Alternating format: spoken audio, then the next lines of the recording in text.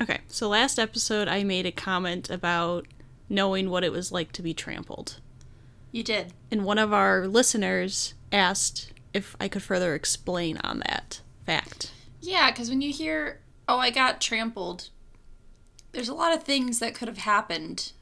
Were you, in The Lion King, trampled by a stampede of wildebeests? Yes, classic.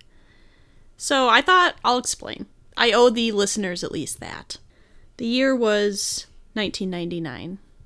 Do you know that was the year? No. The year was 2001. No. Probably was 99. Okay. Or 2000. The year was 1999. Sure, we can put it that.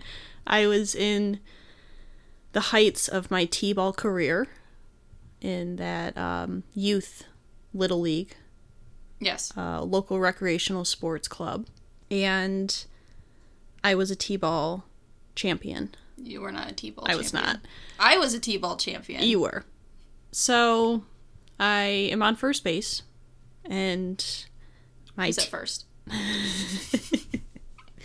My teammate hits the ball, and naturally, in any children's youth sports, wherever the ball goes, the horde mass of children goes as well. The stampede. Yes.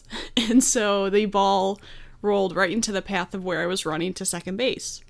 And naturally, I was swarmed by probably 10 kids. I can't confirm that for you, but it was several kids. In t-ball, they just put like 30 kids in the field. Like, they don't have positions. They just put everyone out in the field. We have positions. Yeah, but there was like the way too the many outfield, they're kind of like wherever, just kind of stand here. And so, I'm running to second base, and all of a sudden, I am swarmed by these children. I am on the ground. And at some point, I am trampled by these children. Yes. The area clears, and I'm still laying on said ground. Our coach, which I believe was one of my friends or neighbor's dad, because that's usually how it worked with, the local sports, had to come out and pick me up and carry me off the field as I was bleeding from both knees and crying. And, took me off and got cleaned up nice and nice and well for the picture day. Of course, picture day had to happen that day. So in my picture, I'm rocking the some sort of cartoon Band-Aids all over my knees. Yes.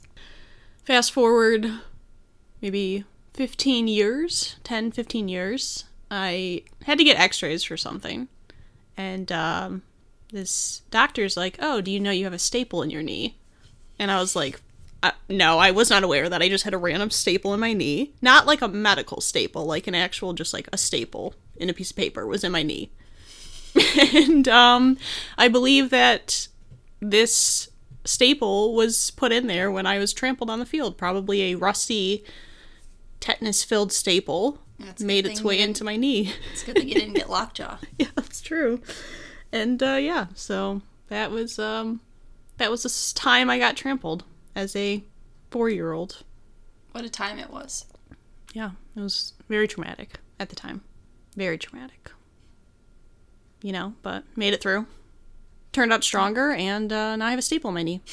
So that's... Souvenir. Yeah, a little souvenir to go with. So I asked the doctor if I should get it taken out, and he's like, nah, it's fine. Yeah, because it was underneath your kneecap. Yeah, it's just under my kneecap. Just chilling in there. So. Hanging out. Just hanging out. It's an extra little bit of metal. You're like Iron Man. I am like Iron Man.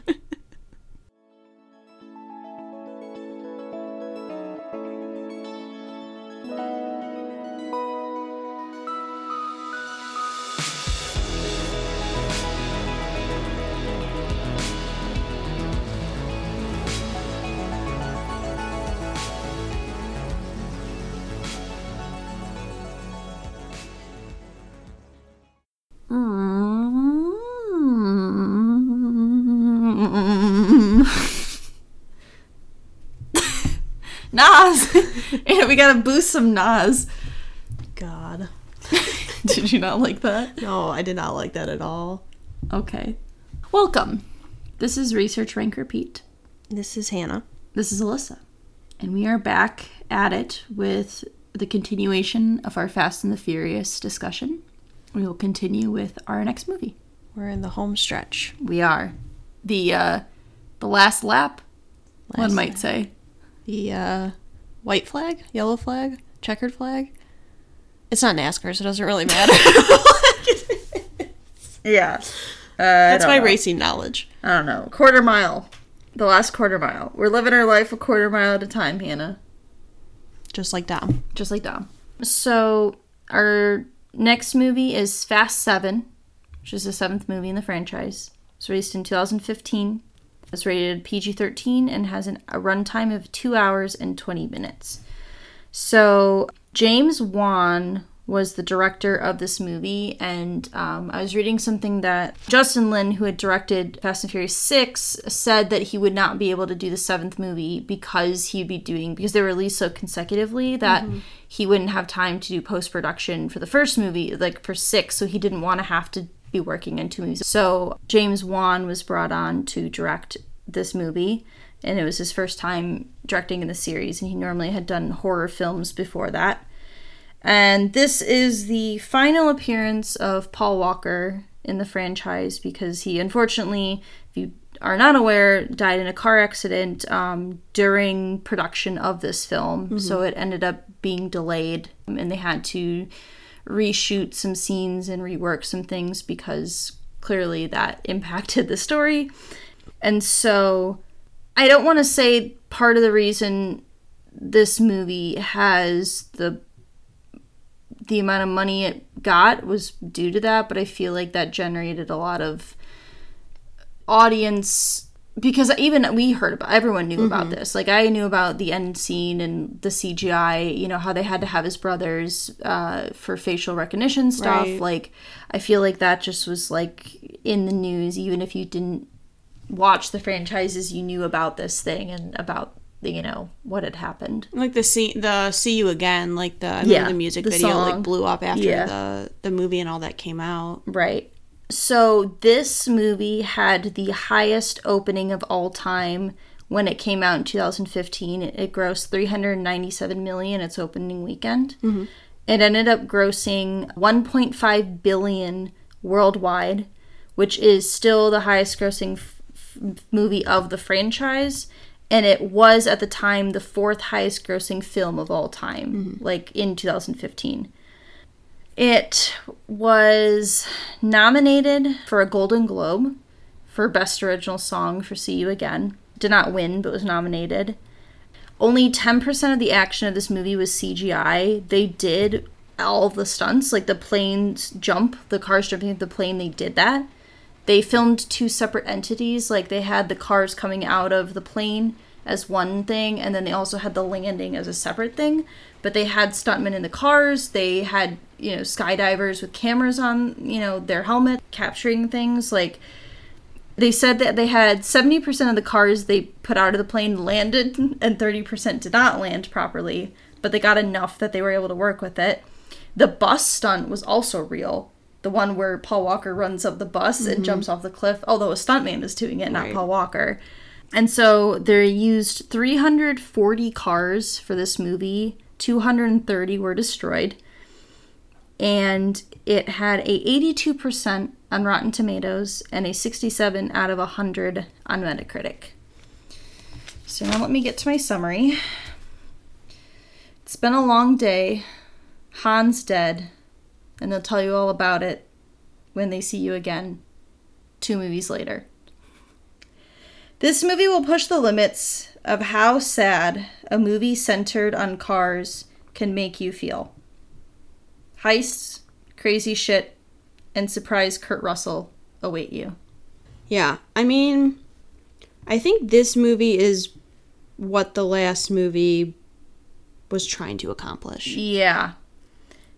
This movie really feels like has a finality to it. And not just because of Paul Walker, but also just the way it's like structured and the way it ends. Like it really feels like this could have been the end of the franchise. It was supposed to be the end. Right. They had planned on this being the end, which is why kind of the last scene feels more like a wrap up. But they love that money. Love that dough. I will just say, because we talked about the first movie, how atrocious it was. I very much appreciated the sound mixing in this movie. Yeah.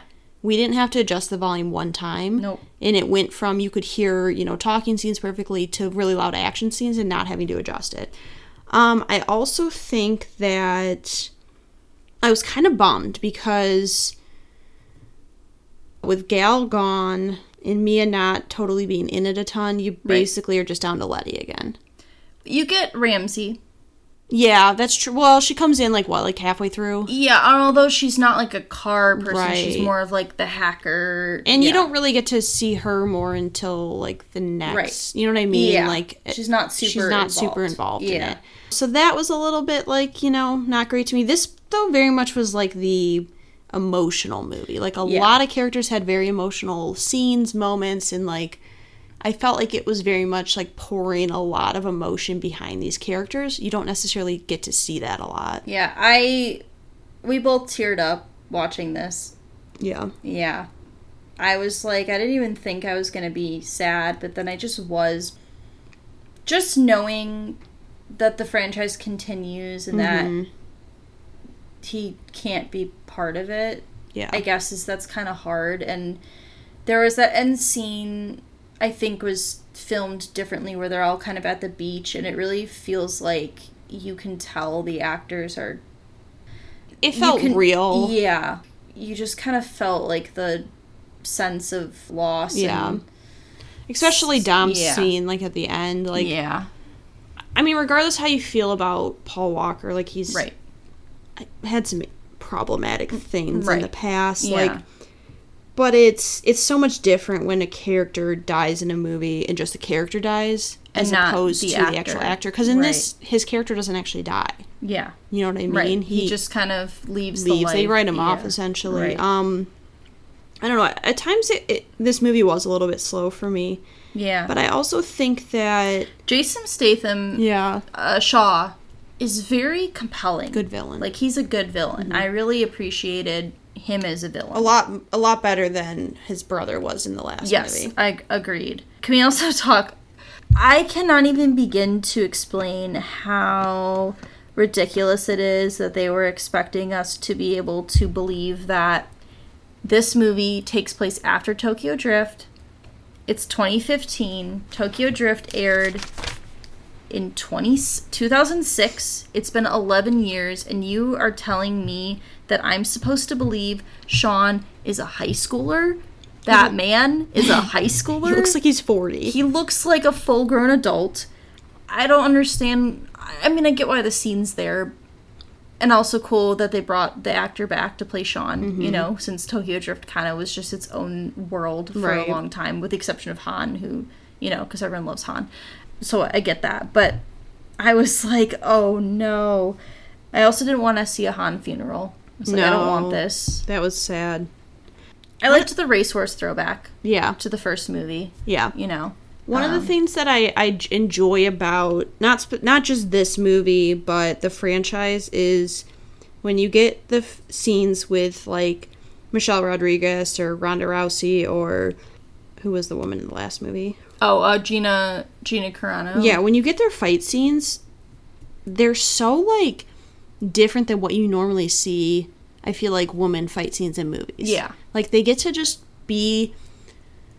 Beat the shit out of each other. Yeah. And it's not, like, pretty. It's not, like, trying to be, like, anything. It's just, like, them fighting. And I love to see that. I like that they don't, like, play it off. You know what I mean? Like, sometimes Hollywood has that tendency to do that. So I do enjoy that. The parachuting from the plane was over the top, but, like, cool that they could actually do that, you know? There was a lot of just casual explosions, and there was, like, a head-on collision. Dom and Shaw just had a literal head-on collision, and both just got out of their cars, like, no sweat, we good. Car chase through a cemetery, like... I almost wish this would have been the final film. Yeah. Because I actually think the ending was done really well. Yeah.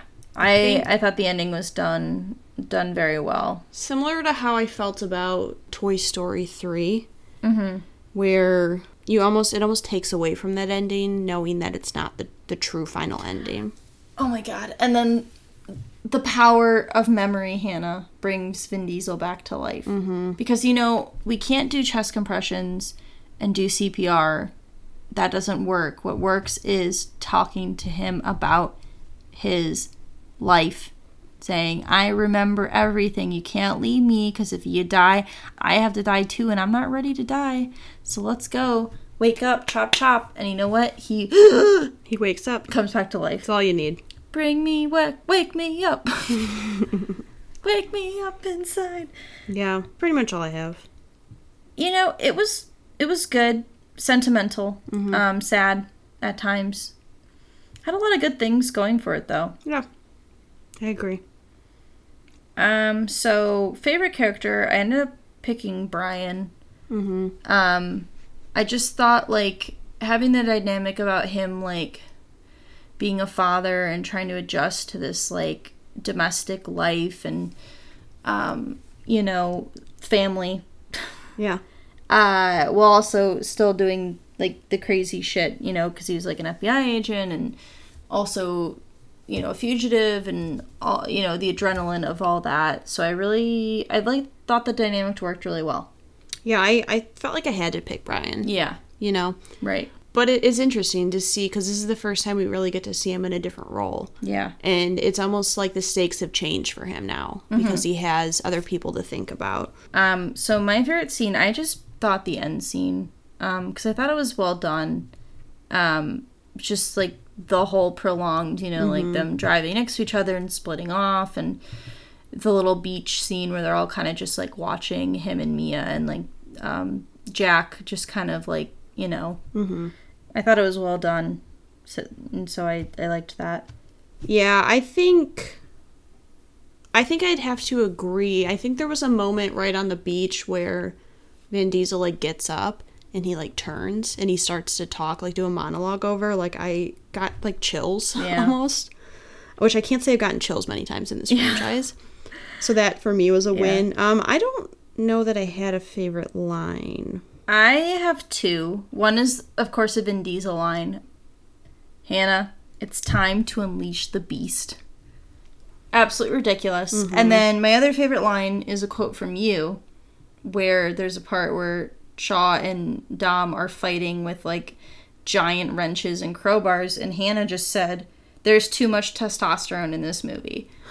And I thought that was a great quote, so I wrote that down as well. This movie, like, made me realize, like, how much I just hate being around masculine energy sometimes. There was too much. There was a lot of I couldn't. toxic testosterone masculine energy in this movie. It was just too much. So my favorite car was during the skydiving scene. It was Michelle Rodriguez's car. It was green and black. Yep. And I think it was a Dodge Charger. 2011 Dodge Challenger SRT. Oh, Challenger, yes. Yeah, it's the lime green car. Yeah. Yeah, Letty's car. That was mine as well. I also liked there was the red and black car from Abu Dhabi was pretty cool too. Yeah. But I think the Prince's car. Yeah. Yeah, that I they liked stole. that one as well. Yeah. Yeah, that car was like, I was reading, I didn't include it in my background, but I was reading that car is like several $1 million, but they created a less expensive version to destroy because, you know, that car goes through 3 buildings and then gets crushed on the ground. Yep. All right.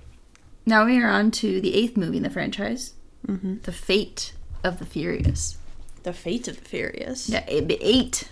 The Fate. The Fate. Yeah, because originally I think it was supposed to be called Furious 8 or when I was doing the research, but they decided to call it The Fate of the Furious, which I'm glad because some of these titles can get a bit repetitive. Yeah. So this movie came out in 2017. It was rated PG-13 and it was 2 hours and 29 minutes. It's 67% on Rotten Tomatoes, 56% on Metacritic, and it was directed by Gary Gray, so not the director from the... Justin Lin. Yeah. Yeah. Yep. When we were watching this movie, I said something about I wonder what the budget was because there's so many stunts, there's so many famous people in it, like you have to imagine the budget was pretty big. So for this one, the budget was between $250 to $270 million. Oh wow. Which I think the first movie, the budget was like 36. It was 38 million, I think. And it grossed $1.2 billion.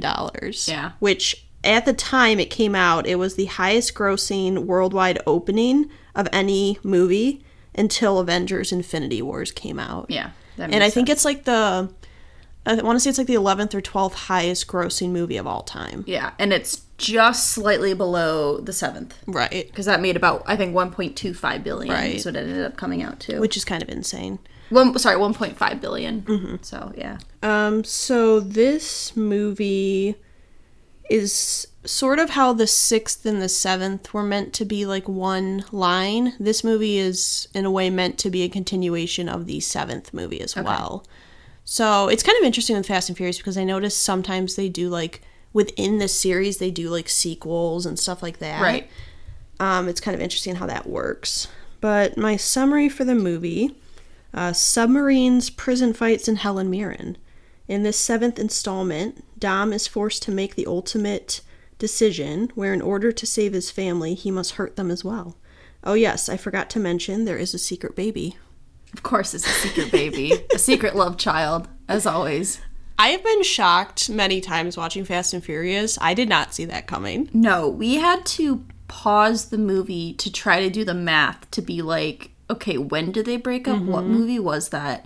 How many years has it been? Right, because you find out Dom and Elena Yes. have a child together, which they hadn't been together once Letty came back. Right, which was in the 6th movie. Right, so we were trying to figure out the timeline. We said it may be feasible, but also it's Hollywood, so it's, a bit of plot convenience there. What are your initial kind of thoughts on this movie? What did you think of it as a whole? I thought it was fun. There's a lot of fun things going on. Like, I mentioned that this is the first time we had, like, a prison fight. Right. And that kind of aspect is fun. And it certainly felt like they were setting up for a Hobbs and Shaw spinoff with all the interaction between Hobbs and Shaw. And now I don't necessarily know if the spinoff came about because of how well the reception was of them paired together in this movie, or if they already were considering making this. Right. Because it certainly felt like that. I liked that dynamic a lot. I thought they work really well together. I liked a lot of the cast. Always love to see more Kurt Russell. Helen Mirren. I mean, who wouldn't want Helen Mirren to be their mom? Nobody. I mean, wouldn't want that. It felt like they were trying to make the stakes really high. I mean, they kill Elena, which, sad because she never got to do enough. And I actually liked her as a character. She's dead now. Sad times. Rip. But maybe she'll come back to life. Who knows? I mean, we've seen it happen more than once. And yeah, the end of the movie was a bit much, I think. The end climatic scene in Russia went on for a bit too long, I felt like, because it was like 40 minutes of just straight action.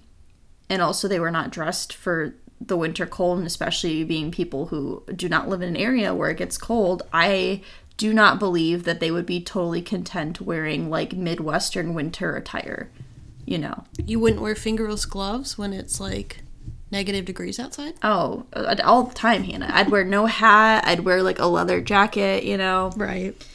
Totally is what I would wear in negative degrees, so. Yeah, I mean, I agree with you about this movie. I think it's a lot of fun. I think it's basically the whole concept of what happens when you're forced to make the like most important decision in your life. Like, Dom essentially is forced to choose between his family members, which for him is probably his worst case scenario. Right.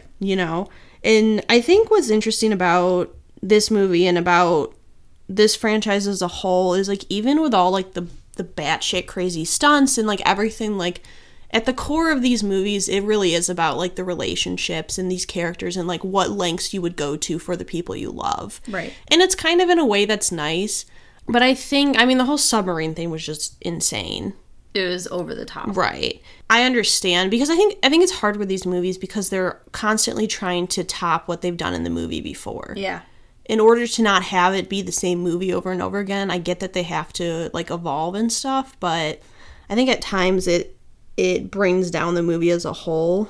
Also, we'll get to it in the next movie, but I think we were talking about this when we watched it. We were not happy with how they were trying to make Shaw this, like, kind of sympathetic, like, anti-hero. And I'm like, you killed Han. I have no sympathy for you. I can't like you. I'm sorry. Like, we'll get to it in the next movie. The fact that I understand Dom because Shaw essentially saved his son's life. Yeah. And so I can understand him maybe not liking him, but at least being able to say, like, hey, the fact that you saved my son's life. But it's like, he was, at that point, we think he's responsible for Han's death, and so does the rest of the group. And so the fact that they're so willing to just, forget that and move on doesn't really fit in with their character ties, I don't think. Like, I really liked Helen Mirren, like you said, in this movie. There were certain aspects I liked. I also felt like, though, at times it felt disjointed. Yeah. Because they had so many different groups of people kind of doing their own thing. And I guess it somewhat comes together in the end, but it did feel a bit disjointed at times. Yeah. I think as a villain, Cypher, Charlize Theron. Right. I think she's decent. I mean... Yeah, she's fine. She's not necessarily like the hands-on villain. She's more of like the... behind the scenes. And more of like the psychological, like, torture villain, Gotta love that. One thing I thought was interesting is this is the first movie in the franchise that has scenes and takes place in New York City, which I thought was interesting because the first movie was originally supposed to be set in New York City because that's the article it was based off, was from New York City. So I thought it was interesting that they, like, waited this long to finally go to where they originally wanted the movie to take place at. Right. It was, like, fun. It wasn't my favorite. There was a lot of good stuff. I liked The Rock being like, I'm gonna beat your ass like a Cherokee drum. Yeah. I'm like, I just, like, their dynamic was fun. Yeah, and at the end, when he names his baby Brian, a little bit of a shout out to Paul Walker there. Yeah, I mean, it was a fun movie. I just think in terms of, like, maybe being as captivating as some of them, I didn't feel as invested. Yeah, I think because, like, we all know Dom's not switched sides. The stakes didn't feel, I mean, except for killing Elena, the stakes didn't feel like that genuine, I guess, is the way I would put it.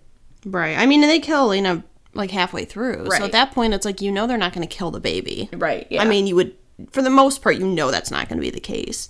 Yeah. And the team obviously knows that there's some ulterior motive there. Like, they know there's a reason. Right. So that's probably what most of it is. I think I'm ready for favorites. Okay, so same here. So my favorite character, which I think is the first time, is Letty. Okay. So I think because of the fact that she had to deal with I feel like she knew something was going on with Dom, but she also wasn't being told what it was. Right. And you got to see a lot of her, like, struggle with trying to still be a part of the team, but she wants to fight for Dom, but also she's, like, feels betrayed and hurt by him. Yeah. And so I like to see her struggle there, and I think it was maybe the most, like, emotion, character development you got to see out of her this whole franchise. I agree.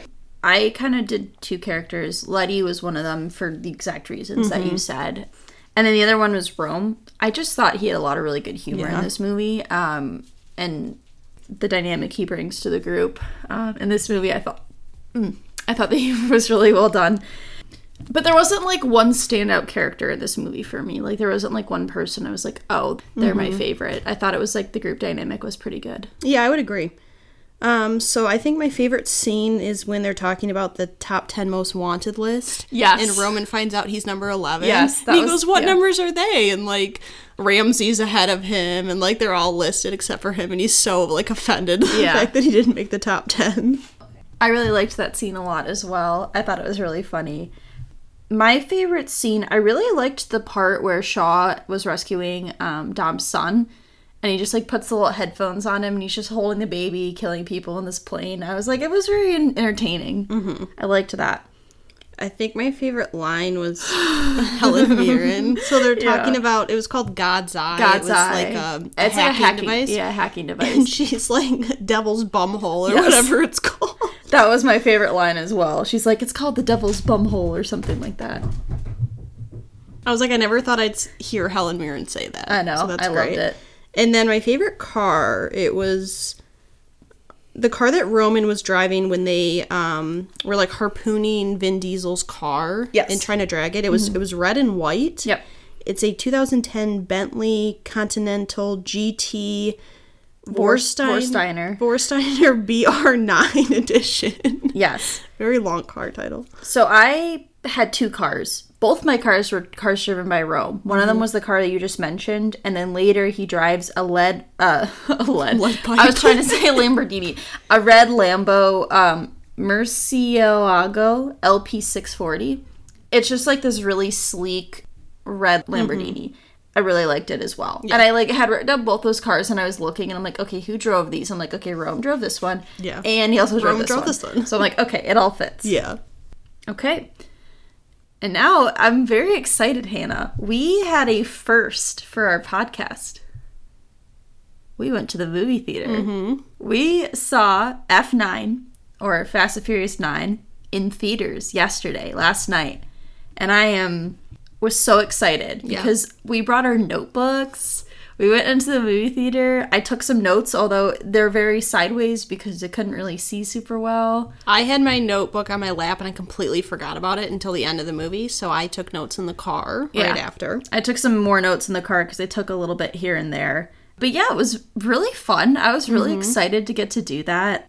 Because, we don't always, we're not like movie critics. Right. But, some of the things we cover are movies. So it was fun getting to do that, getting to go and see movies in the theater. But again, as we discussed earlier in our last episode, if you had told me that my first movie back in the movie theaters after the pandemic would be F9. I would have said F you. Get the F out of here. I have a question pertaining to this movie theater aspect. Oh my god. What? Go. I think I know you're going to ask me. Well, no, this is just a question. I was just thinking about this. Okay. Do you think the fact that this is the only movie of this franchise we've seen in the movie theaters, that will impact how we feel about it? Yes. Okay. I was going to say, I wrote a note about that because I am unsure if I enjoyed this movie more because I saw it in a movie theater and I haven't been in a movie theater in like almost 2 years. And I think the movie theater experience is a little bit different. I mean, obviously it's a bigger screen. Like, I feel like the sound, you're more surround sound. And also just, I think we were more excited because we haven't been to a movie in so long. Right. And so I think maybe I wonder if I watch this movie in like a year, like just at home, how I would feel about it. No, I completely agree. Yeah. I was going to say something about that later. Because I did enjoy this movie. I mean, I'll let you get into some background stuff first, but I enjoyed it. Same. Yeah. Same here. And also, can we just discuss the amount of people who got up during this movie? I don't know if I've just forgotten what people are like in movie theaters, but people were getting up every 5 minutes. And it was the same people would get up like 4 or 5 times and just like casually walk out. And I was like, okay, maybe they're getting refills. Didn't come back with anything. Like, people were getting up, like, 5 minutes into the movie. Yeah, and there was a part where, like, literally, I think, like, 10 different people all stood up and got up. And I was like, what is happening? I was like, did we just forget what it's like or what? But, yeah, that... There was a kid next to me who was just on his phone the entire movie. And I'm like, okay, why did you come here then? Right. But, yeah, so let's talk about some background. So, Justin Lin, the director, has returned for this movie. He was missing from the previous 2 entries, but he's back now. They also had a new writer for the screenplay because Chris Morgan, who had written the second movie up till 8, he went to work on Hobbs and Shaw, so he was unable to write this movie. So they brought in a new writer to write the screenplay. So this movie had 5 different release dates, ranging from 2019 to its release date, which was last week. Yeah. And it was originally, like, the set air date was April 1st, 2020, but then due to the pandemic, it got pushed back to 2021. It has a rating of PG-13. Clearly, it has come out in 2021. Has a runtime of 2 hours and 25 minutes. So far, it has grossed $405 million in the box office. A lot of that is the international audience because it released a month early internationally and is just released now in the United States. The Rock was supposed to be in this movie, but he then left because they were creating the spin-off. So initially, he was signed on for this movie and then later confirmed that he was no longer in it to be in Hobbs and Shaw. Now, so far, because again, this is a new release movie, it currently has a 60% on Rotten Tomatoes and a 59 out of 100 on Metacritic. And the producers and studios have said that the series will conclude with a 10th and 11th installment. But again, they've said that they were going to conclude the series before, and look how many movies we've gotten after that point. Right. So we'll see. That's all I have for background, so now I will give my summary. Head back to the theater this summer to see a Fast and the Furious film that actually acknowledges the existence of Tokyo Drift outside of Han. Oh, but he's also back as well. The gang's all here to take on family. Don and Mia's brother, John Cena. Cars will fly like Tarzan, dodge landmines, and somehow survive space. So, I just want to first address the Han returning. Yes. I had heard about this, and in the trailer, he's in scenes. Yeah. I wasn't sure if it was going to be like a twin brother situation or if it was actually going to be him. But I do remember reading that Justin Lin, who directed this movie, I guess he was upset about the last movie, what we had talked about, how they sort of just forgave Shaw for killing Han. Right. They thought that was like a little bit like a cop out there. Yeah. So he was like really excited, he said, to be able to bring Han's character back. It's weird because we've seen the scene of Han dying 4 times. 3 or 4 times now, and Yeah. it doesn't really add up. What they're describing is that, like, Kurt Russell's character, they had a plot to faked fake his death, but then Shaw thought he killed him, but then also DK thought he died, so it was like 4 different people. Yeah, it doesn't really add up, but I tried not to think too much about it. Well, no, they needed a way to bring him back, and I understand that. That's fair. But I think it was really fun. I think the humor was good. I think a lot of these characters were at their best. I thought what they gave Ramsey was great. Yeah. I loved, like, the way that, because, I mean, it was like, she's like, I don't know how to drive. So there's this one scene where she's driving this truck, and she's just hitting everything, and, like, I loved that, because it's, like, play to their strengths. Like, she's a hacker first and foremost, and not a driver. So I liked that they worked with her, and I felt like Mia got to actually do things in this movie, because they brought her back. We were concerned with Mia coming back. We knew her character was going to be back. We thought maybe it would be to take care of Vin's son. Right. You know, because we knew Vin and Letty were going to be, like, in the action parts. Obviously, their son wasn't going to be with them. So we thought she was going to kind of be in that role. But she actually got to do, like, I love the fight scene where her and Letty and Elle were fighting inside that apartment in Tokyo. Like, they got to do, like, really cool fight sequences. I like to see Mia, like, in the cars doing those action sequences. Again, Letty gets the shit kicked out of her. Right. You know, classic Letty. Classic Letty. But I agree. I think, you know, Rome and Taj being up in space, like, that stuff was all golden. I mean, the space thing was... Oh, so ridiculous. You know, but it was a fun way to bring back Bow Wow. Yeah, to bring back Twinkie. They brought back 3 cast members from Tokyo Drift. They brought back Sean, Twinkie, and I can't remember his name, but he was, like, involved, like, the mechanics of, like, the cars. Bringing them back. I'm sad that they, you know, Sean didn't get to drive, you know, with them. Yeah, I mean, he got to fly a plane. He got to fly a plane, and they did bring them together at the very end, but I was like, I wish he would be, like, in the crew. Yeah. Because, you know, Tokyo Drift previously has gotten, like, is just its own separate entity, with the exception of Han. I wondered, too, because I read somewhere the reason that the actor, I think his name is Lucas Black. Lucas Black, yeah. The reason he wasn't able to be in the 8th movie is because was on NCIS New Orleans. Oh, okay. He's like a main actor on that, and he didn't have like the time commitment. So I wonder if they were trying to find a way to bring him in, and not have to have him in too many scenes. I see, yeah. But that's fair. I mean, that part, the space thing, was just a little, you know. I will say though, insane. I really liked how they went, like, had Rome be really meta with him being like, are we invincible? He's like, he's like, we should be dead. Like, with all the things that we've experienced and all the stunts. And I'm like, we keep saying that every movie. We're like, how are these people still alive? So I liked that they kind of made that a thing, this movie, where they're, like, acknowledging, like, yeah, this is so over the top ridiculous. Like, we should be dead, given everything that we've experienced. Yeah. I also like to see it was cool to see the flashback scenes. Yeah. You know, a lot of these characters, we don't really know a lot about their, like, upbringing. Right. Their childhood, minus a little bits here and there that are said. So to see kind of Dom and Jacob's backstory with Mia and sort of this complicated relationship they had after their father's death, and like kind of a misunderstanding. It's interesting to see. Like John Cena, to me, it's like weird because he's so charming. Yeah. But also, like, I don't know that he's a great actor. I don't think so. I just think it's the fact that, like, he buys into it. Like, he just goes for it, I think, is what works for him. So I thought that was interesting. I like to have Cypher back. Yeah, I liked her, like, kind of smaller role in this movie. Right. I would agree with that. We got a small scene of Helen Mirren, which, you know. Love it, as always. Kurt Russell made a brief appearance. Which, love that.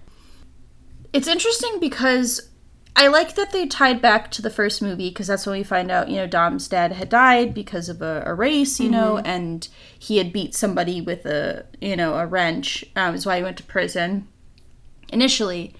But I also felt like that was some of the weakest stuff of the movie, just because, like, the misunderstanding bit, I just felt like that was so weak, considering Dom is so much about family that he just immediately believes his brother killed his dad, like, with no question.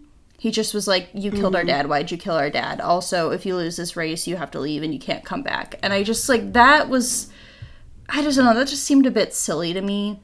It was weird, like, you thought he would have gotten a chance to explain his side of the story. And he didn't. And so that was a bit weak to me. I did like seeing that, but I, like, in comparison with the rest of the movie, I thought that was probably the weakest stuff. Yeah, that's fair.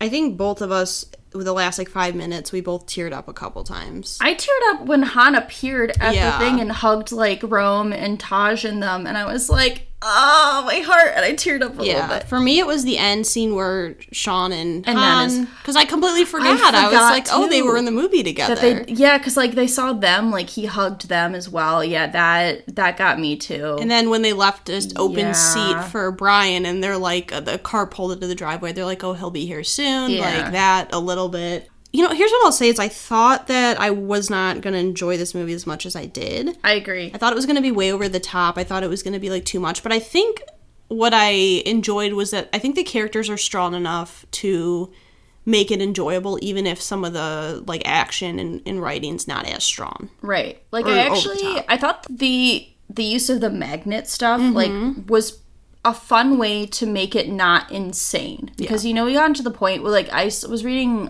somebody's review of the movie, and they're like, the first action scene with, like, the landmines and the swinging over, Tarzan swinging over a cliffside, they're like, that's, like, what the climax would have been in, like, the 4th or 5th movie. Right. And we're already starting with that. Yeah. And so I liked that they kind of were more ingenuity, like, the ingenuity involved in having these, like, electromagnets being, like, using that to cause, like a scene, you know? So I thought, like, the set pieces were pretty fun and not, like, insanely over the top. I mean, the space thing was, like, I was like, all right, sure. Yeah, this but is fine. I did like that the final, like, scene went back to, like, driving and went back to, like, more, like, car tricks. Right, yeah. In a way, like, it felt more like an homage to the original movies. Yeah, plus we got, like, a Han style car again, which I was like, yes. So, like, bring back orange and black. I love it. But I mean, it'd be interesting. I think I want to watch this movie again in, like, a year. Yeah. Just to kind of see if maybe the hype and, like, maybe the fact that I got to go to a movie theater for the first time kind of clouded my vision a bit. Yeah, I kind of think that might be part of it. Yeah, I wrote a note that I was like, I can't tell if I like this movie more just because I'm seeing it in the movie theater and that whole thing, or if I actually do really like this movie. Right. Yeah, let's do favorites. All right. So, I think my favorite character was probably Ramsey in this movie. I had a hard time because I liked Mia in this movie. Obviously, Han coming back. Yeah. But I think Ramsey, like, we never really get to see her do anything but hacking. Yeah. And so to get to see her out of her, become uncomfortable and be out of her element, it was cool to see. And I think she, like, was a big part of, like, why this movie worked for me. Yeah, I agreed. I picked Han and Ramsey. I did the both of them. Because I really like the actress. I think her name's Natalie Emmanuel. From Game of Thrones. I just like her as an actress in general. So it's fun getting to see her be in, like, this kind of role. for the same things you said and what I said earlier about her seeing her, like, being terrible at driving. And then Han as well, just because he came back and he had, like, really great scenes with characters and getting to see him Tokyo drift. Like, he got to have that drifting scene, and I was like, yes! Because, you know, like, they just kind of, like, dropped that whole thing. Right. The drifting bit kind of just, like, stopped. So I'm glad he got, like, one, like, very specific, like, here's your drift in the, you know, like, a similar orange and black car to his one from Tokyo Drift. Yeah. I think this movie I wanted to go with, like, a humor scene just because I felt like I could have picked an emotional scene. There were a lot of them. Yeah. But it was Ramsey when she was trying to drive. Yeah. And she was like, you know, this car pulls up in front of her and she goes, that wasn't my fault. And then she hits another car. She goes, okay, that one was my fault. Yeah. Like, I really liked the scene with Helen Mirren where she was driving. She was like, will you drive my getaway car for me? And he's like, no, I'll be a passenger though. And just like her driving away and having that discussion. I thought that was really fun. so favorite line, I don't think I got it exactly right because I you know, didn't write it in person, but they were talking about like Star Wars characters. Oh yeah. And he's like, I'm like Han Solo. She's like, no, you're like Yoda. Yeah. And then she's like, basically you're like a puppet with a hand up its ass. Yeah. And I was like, yes. I don't know the exact one either, but they're in Edinburgh and they're trying to like look at people and like Rome's like, it's like, look at all these people. She's like, these two women are dressed up like George Washington with the white wigs on. And just like a lot of his humor was really funny this movie. Yeah. My favorite car, I had to go with Han's. Black and orange. It was a 2020 Toyota Supra, so they upgraded his car. Yes. But it was pretty much identical to In style. his, because I think it was a Toyota Supra. It actually in was Tokyo not. Drift. I looked it up. It was a Mazda. It was a Mazda, so it wasn't a Toyota. Okay. Yeah. But it looked very similar. But yeah, I think it was cool to, because I know that's a really popular car from the franchise. Yeah. So I think it was cool to bring it back, but doing like an updated version of it was cool. That was my runner-up car. I ended up picking Helen Mirren's car that she steals. It's a purple 2018 Noble M600. And we don't really see purple cars that often in this franchise. And it just like looked very sleek and cool. And like when I was watching it, the two cars I wrote down were Han's car and Helen Mirren's car. And like upon looking at the pictures of them after the movie, I just decided I liked that car better. Yeah, I mean, the other purple car I can think of, which I didn't end up picking, it was from the second movie. It was Roman's convertible. Car. Yeah. Because I love Suki's pink car so much more. Yeah, I know. Yeah, that's the thing. Like, I would have picked that car had Suki's car not been in that movie, but it was so great that it deserved its recognition. All right, so we are going to get into Hobbs and Shaw, which technically takes place before F9, but we watched it after, so we're putting it last. Yeah, because it kind of functions as a spin-off of the series, and now having watched it, there really isn't anything that ties into the plot of F9. That's not like a minor thing. Right. So this movie came out in 2019, rated PG-13 and runtime of 2 hours and 16 minutes. Had a 67% on Rotten Tomatoes, a 60% on Metacritic, and it grossed $760 million worldwide. It was directed by David Leitch. I believe it's Leitch. Okay.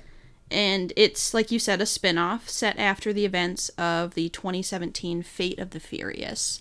It follows Luke Hobbs and Deckard Shaw, their own respective worlds, I guess I would say. Yes. And at some point there is supposed to be a sequel to this movie, which they kind of set up at the end of the movie. They do, yes. So the director actually makes a cameo appearance in this movie as the helicopter pilot for what's it called? Edion. Idris Elba. No, like the company. Oh, I don't know. I think it's Edion. I didn't pay attention to that. Right. It's not knowledge I have anymore. Also, you get cameo appearances by Ryan Reynolds and Kevin Hart. Yes. And the director is actually the director from Deadpool 2. Which so makes kind of makes sense why Ryan Reynolds was there. I know Kevin Hart's a big, or his friends, really good friends with Dwayne Johnson. Right. So yes, kind of makes sense why they're both in there. So after the entire, they went through all the expenses, revenues from this film, the net profit was actually only $84 million. Yeah, I can see that. I mean, it makes sense because if you think about just the budget for, like, the crazy stunts and all that, but then you also think about, like, the people who they had in the movie and who they have to pay and all that, it does make sense. So that's pretty much all I have. Here's my summary of Okay. Hobbs and Shaw. Oh, I should say it's technically called Fast and Furious Presents Hobbs and Shaw. Okay. But we're just going to call it Hobbs and Shaw for this sake. If you thought Dom's family was the only one in the franchise, you would be dead wrong. In this spin-off, we meet the Hobbs and the Shaw families. Masculine rage threatens to overtake the world when an organ-melting virus is in danger of being spread. Will this movie be overtaken by guest cameos, or will a true queen rise and save the day? Is that true Queen Helen Mirren? No, the true queen is Helen Mirren's daughter. Oh, okay. Hattie. Hattie. I mean, yes, that's fair. Also too. Helen Mirren, but Helen Mirren was only in it for 5 minutes. Yeah, she was in the beginning and the end. You know. Yeah. Being Helen Mirren. You know, she's a dame. She's busy. She is a dame. And busy. Getting that. Okay, let's just. So, how did you feel about this movie? Well, I went in not really knowing what to expect. I honestly, the only thing I knew about this movie was that it was Hobbs and Shaw, the two characters.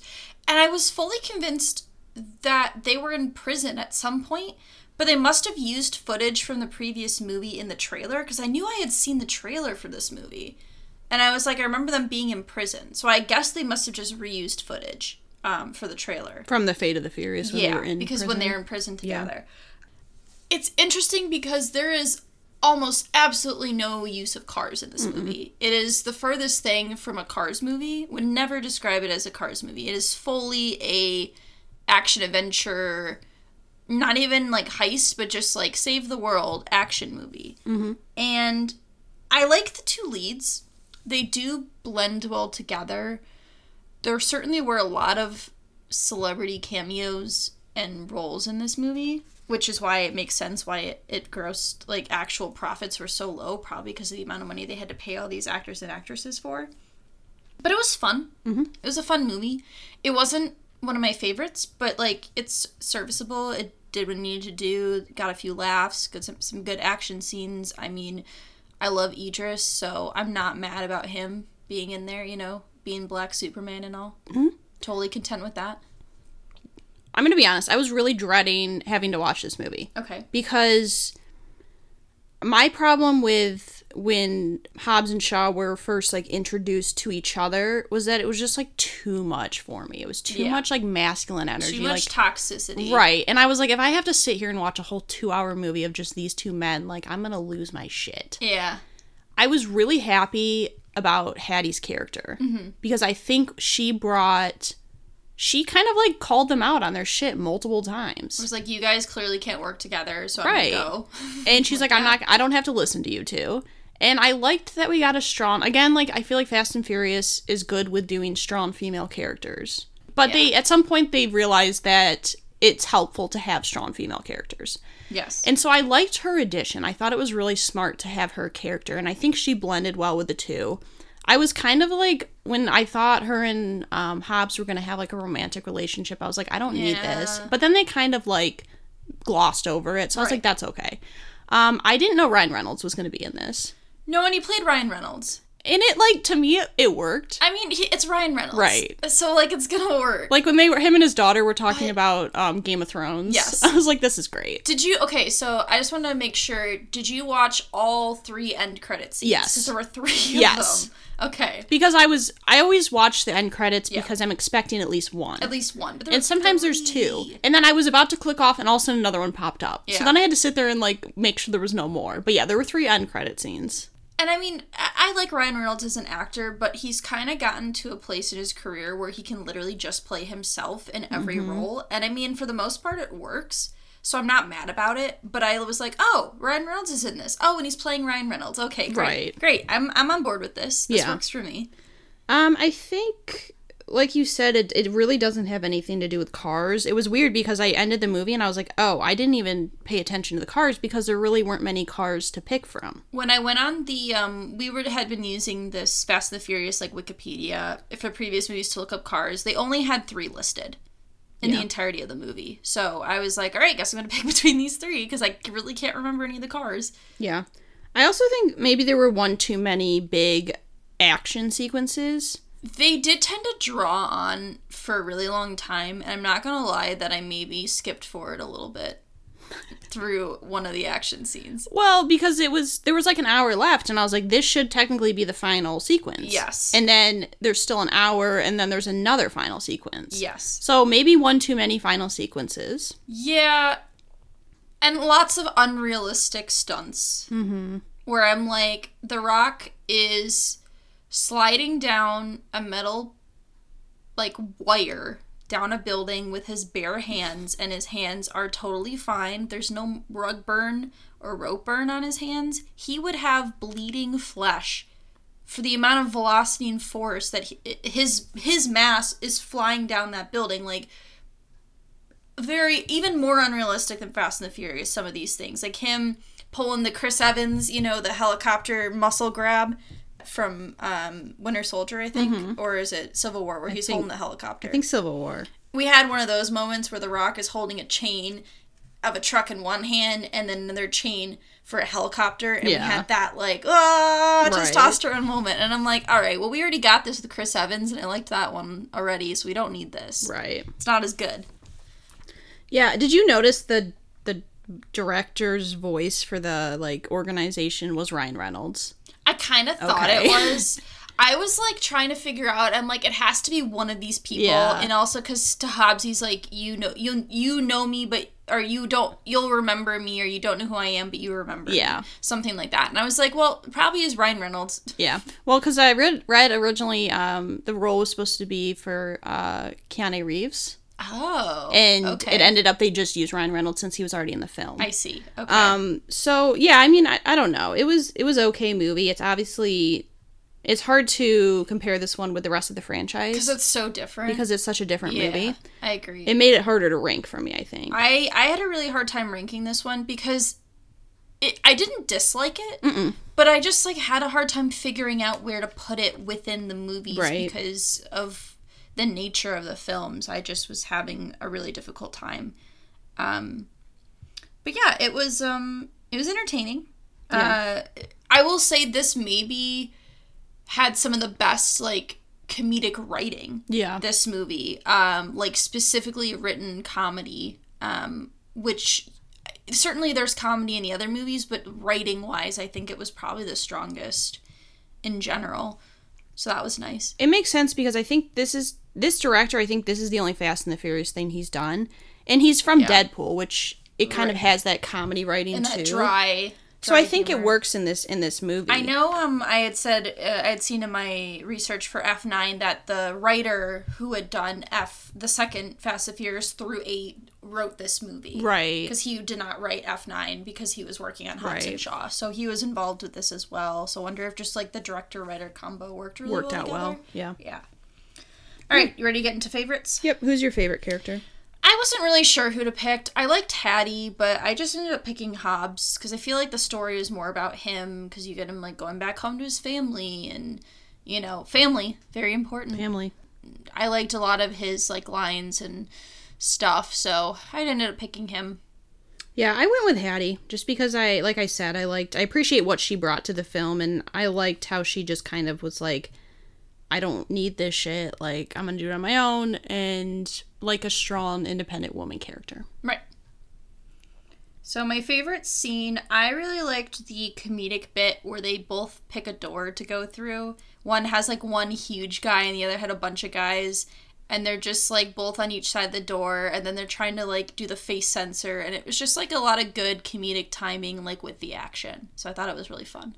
Yeah, I like that as well. I actually picked the scene where Ryan Reynolds first shows up, just because I thought it kind of surprised me because I wasn't expecting that, and just him talking with Hobbs' daughter and just being like talking about Game of Thrones and everything like that. I just thought it was a nice like pause in the movie from, like, all, like, the action and like the seriousness. It was nice to have a little comedic moment like that. I agree.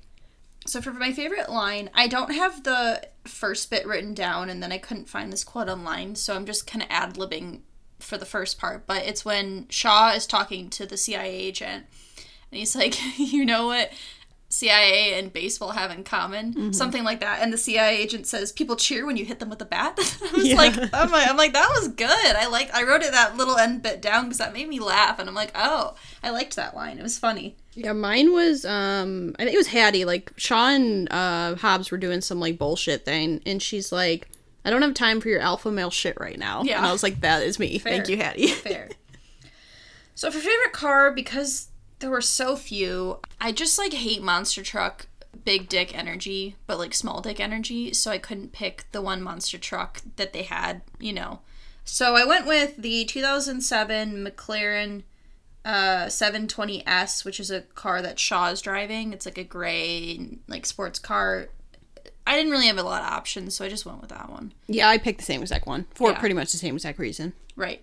Yeah. So that's Hobbs and Shaw. Yeah. Real takeaway here is that please put Idris Elba in all your movies and I will watch them. Yeah. He, like, really did play a compelling villain. Plus, he's just, like, I just like him. He's Idris Elba. He's That's Idris. fair. He's Idris. Yeah, Okay. that's just part of it. So we are going to get into our rankings now. Yeah. Now, I'm going to be completely honest. This is probably my least solid ranking of anything we've ever done because some of these movies blend together in my mind because they're so similar, and then because they change so much, I just, like, I had a really hard time. Now, certainly there are, the end and the beginning are pretty solid, but in the middle, like, that could all change, depending on how I feel about it. I mean, it's also the first time I've seen a lot of these movies. Right. Like, with a lot of our rankings, at least stuff I've seen more than one time, so it's easier to rank. But Right. So, do you want to start or you want me to start? I'll start. Okay. So last place, it's Too Fast, Too Furious. I don't really need to say much. It's just the writing was horrible to me. It was like the least, as a collective movie, it was the absolute worst. I agree. I put Too Fast, Too Furious as number 10. It did give us the greatest car of all time, being Suki's pink car. Shout out to that car. That's probably, other than Han's car from Tokyo Drift, that's my favorite car from any of the movies. But I agree. It's just, it was not strong. It didn't utilize the characters the way they needed to. Acting was still not great. Story was pretty bad. So number 9, I have Fast and Furious, technically the 4th movie. I think with this one, it suffered from a really bad, like, identity crisis. Like, it was kind of stuck in no man's land. It wasn't sure if it wanted to be a racing movie or an action movie, and it just kind of fell flat in every facet. I had the same. I had Fast and Furious, the 4th movie, as my number 9. I agree. It was just, like, not great. There were a lot of issues with, like, pacing and, like you said, the identity. How they wanted to portray the story was not done super well, and it just wasn't as entertaining as some of the later ones would be in that kind of, like, heisty action-adventure movie. So it just doesn't rank very high for me. Number 8, I did Fast and Furious 6. To me, this one, I don't think it works as a movie on its own. It feels like a combo of number 5 and number 7, and when you watch it on your own, it just doesn't feel like a complete story, a complete movie. It just kind of leaves you like, okay, what I want more, and I need like a final wrap up, and you don't get that. I agreed to put Fast and Furious as the 6th one at number 8 for the exact same reasons. It didn't, like I said, I think I forgot who, like, the female, like, enemy was. I got them confused because I couldn't remember what movie it was in. I just, like, I feel like it really blends in and doesn't really have a distinct identity between 5 and 7 because I feel like 5 and 7 are very distinct movies for different reasons. It's sad because, like, that's, like, Letty's movie, and I feel like she didn't really ever get a ton to do. And so I'm like, sucks that it just, like, wasn't that great. So, yep. Number 7, I went with the Fate of the Furious, which I believe is number 8. It is number 8. Okay, so you probably also put that? Yep. Okay. So for me, this one was just way too chaotic with, like, the action sequences and the story, and I feel like the stakes weren't high enough in the sense that we all knew Dom wasn't actually against them. There was a reason, we all knew that. And so it really didn't feel, I mean, Elena does get murdered. Like, that sucks. But for me, it's like we know he's not going to turn on them in the end. So it didn't feel like the payoff was ever there. I agree. It just, like, was super chaotic, and it's like the, oh no, secret love child trope that I'm just like, it's the same thing with, like, the amnesia trope, where I'm like, okay, no, I don't need this. And, like, that end action scene took place for way too long when they're in Russia. Like, that was, like, the last hour of the movie was that end scene, and the submarine aspect was just okay.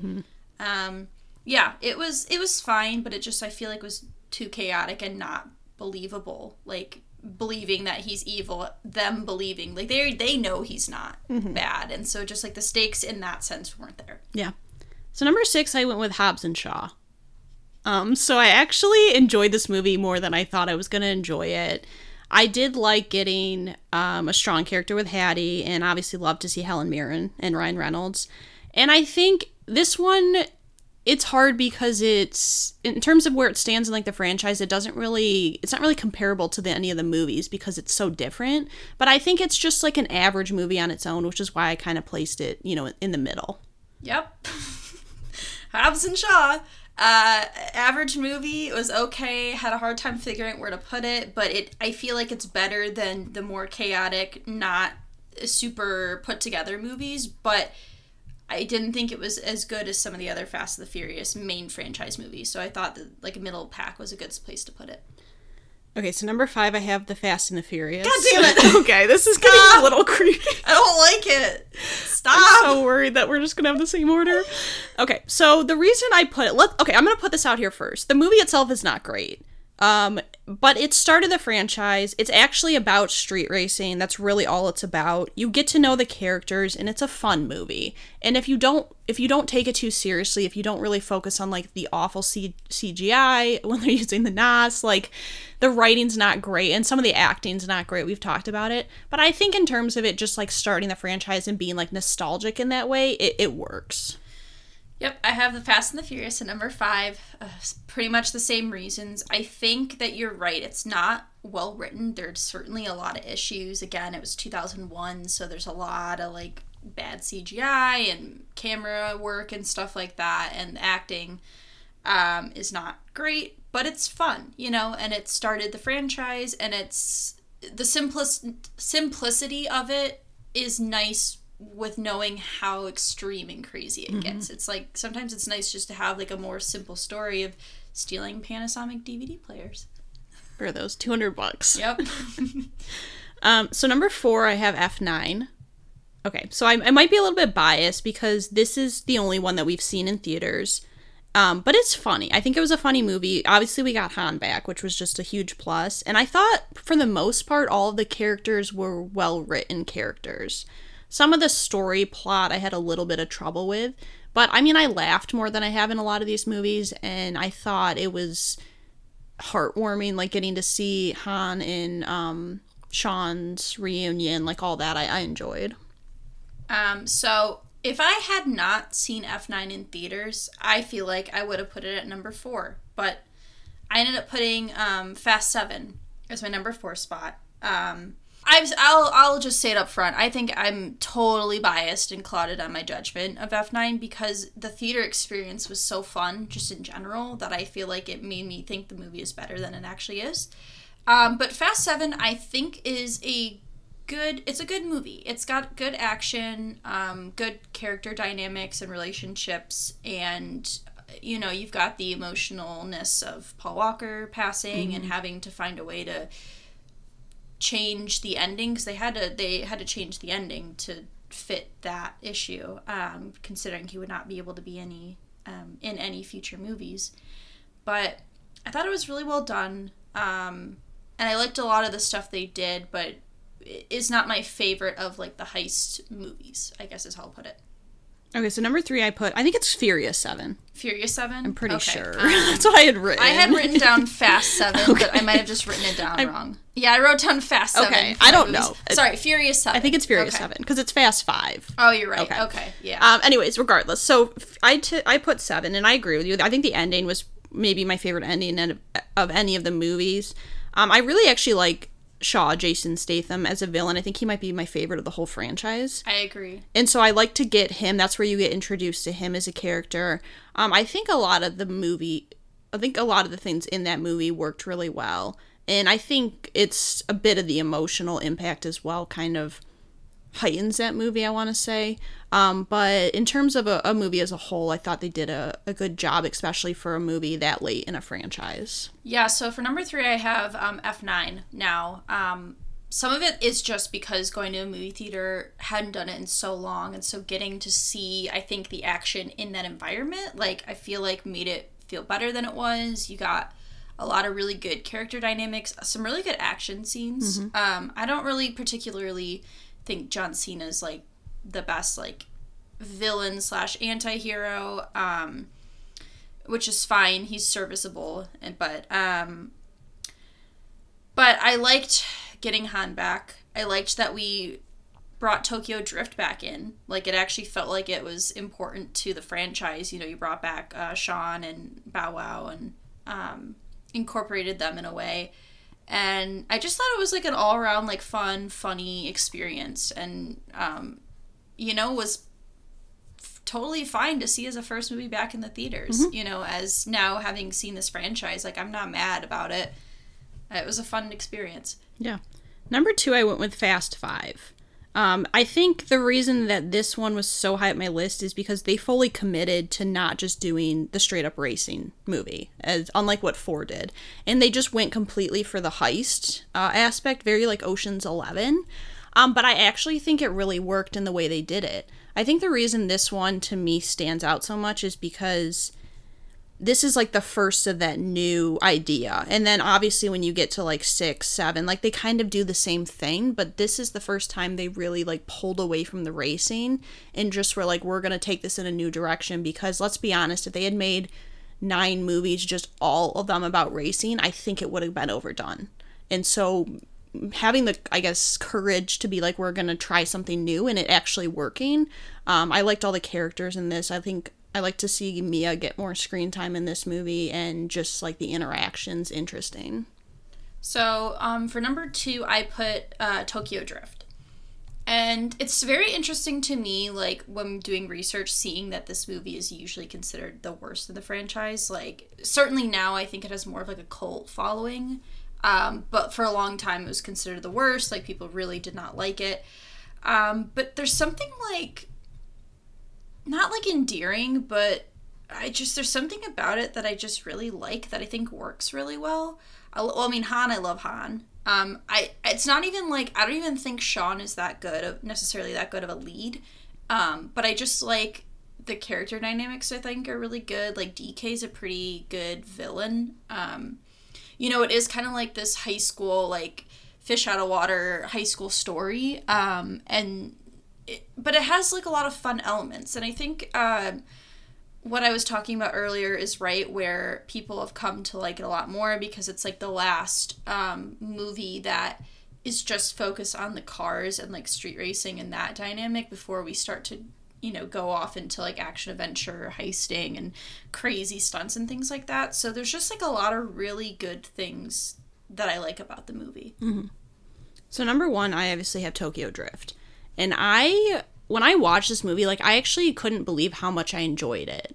And it's, like, I love the characters in this. I think it's actually my favorite story, like, a collective story throughout.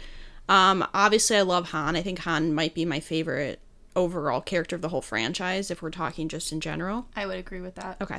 And, I mean, I obviously love the drifting. I love how they took the movie, still made it about driving, but introduced us to a new form of driving. We had never seen drifting before in any of the, I mean, not really in the first 2 movies. And it's interesting how using a whole new cast of people, for me, worked in a way. Obviously, it worked. I ranked as my number 1. You get a new location, like, and I don't know. I think, and a lot of times in the later movies, I was like, I miss the simplicity of, like, a Tokyo Drift scene, just driving scene. And so I think for me personally, it's like the overall story and everything, it's the best they've done.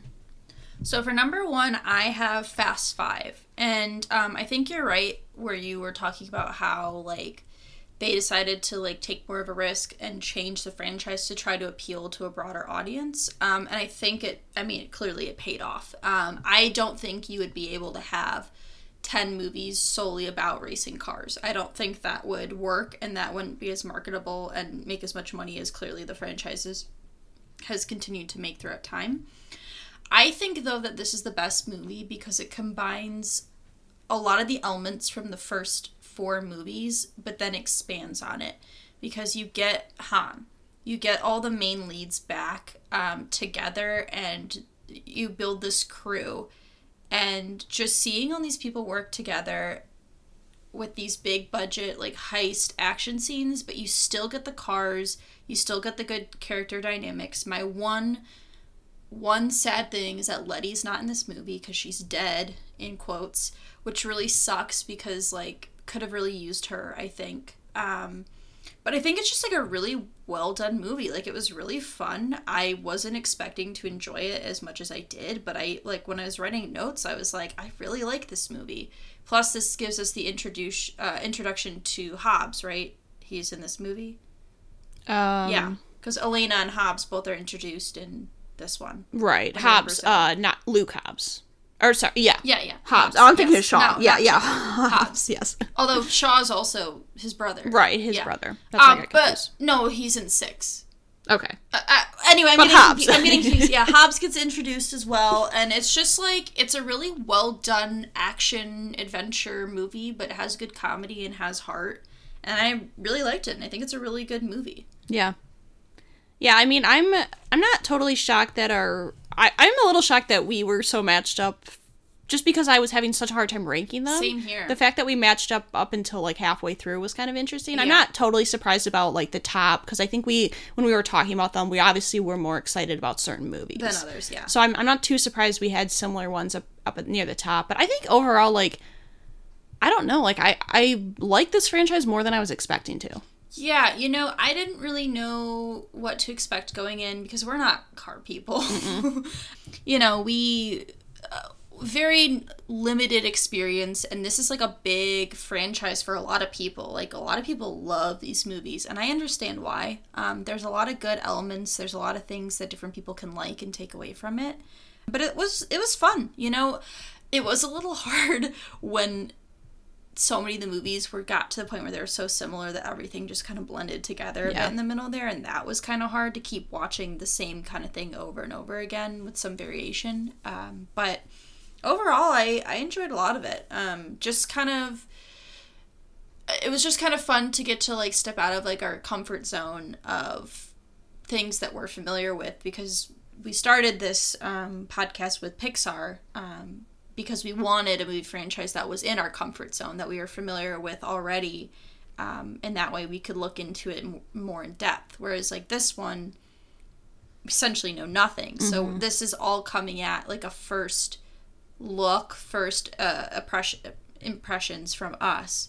So it's entirely possible that this could change over time. And we now have to be committed to watching the movies. So, I think there's, like, 3 movies scheduled to come out in the next 2 years, so... Yeah, so anytime a new movie comes out, expect a update episode. Yeah, we'll do the same thing that we've been doing for Pixar. Spoiler alert, we'll be doing our Luca mini-sode next week. Yes. Luca has come out for Pixar. Where we'll do, like, a little mini episode just covering the movie. So you can expect those in the future as the movies come out. And yeah, it's been fun. Yeah.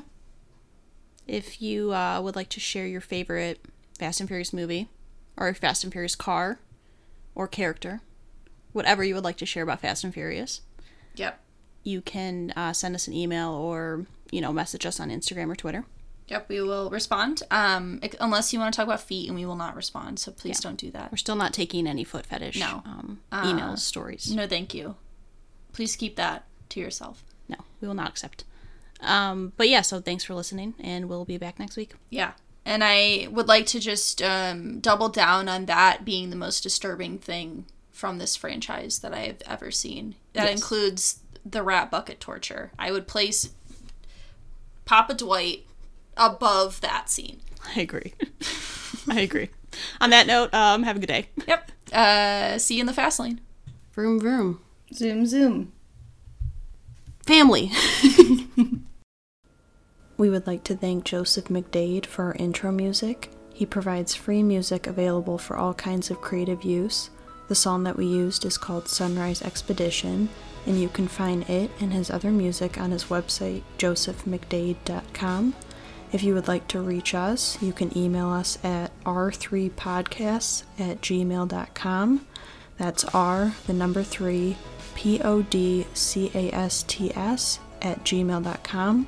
Or you can find us on Instagram by searching Research Rank Repeat.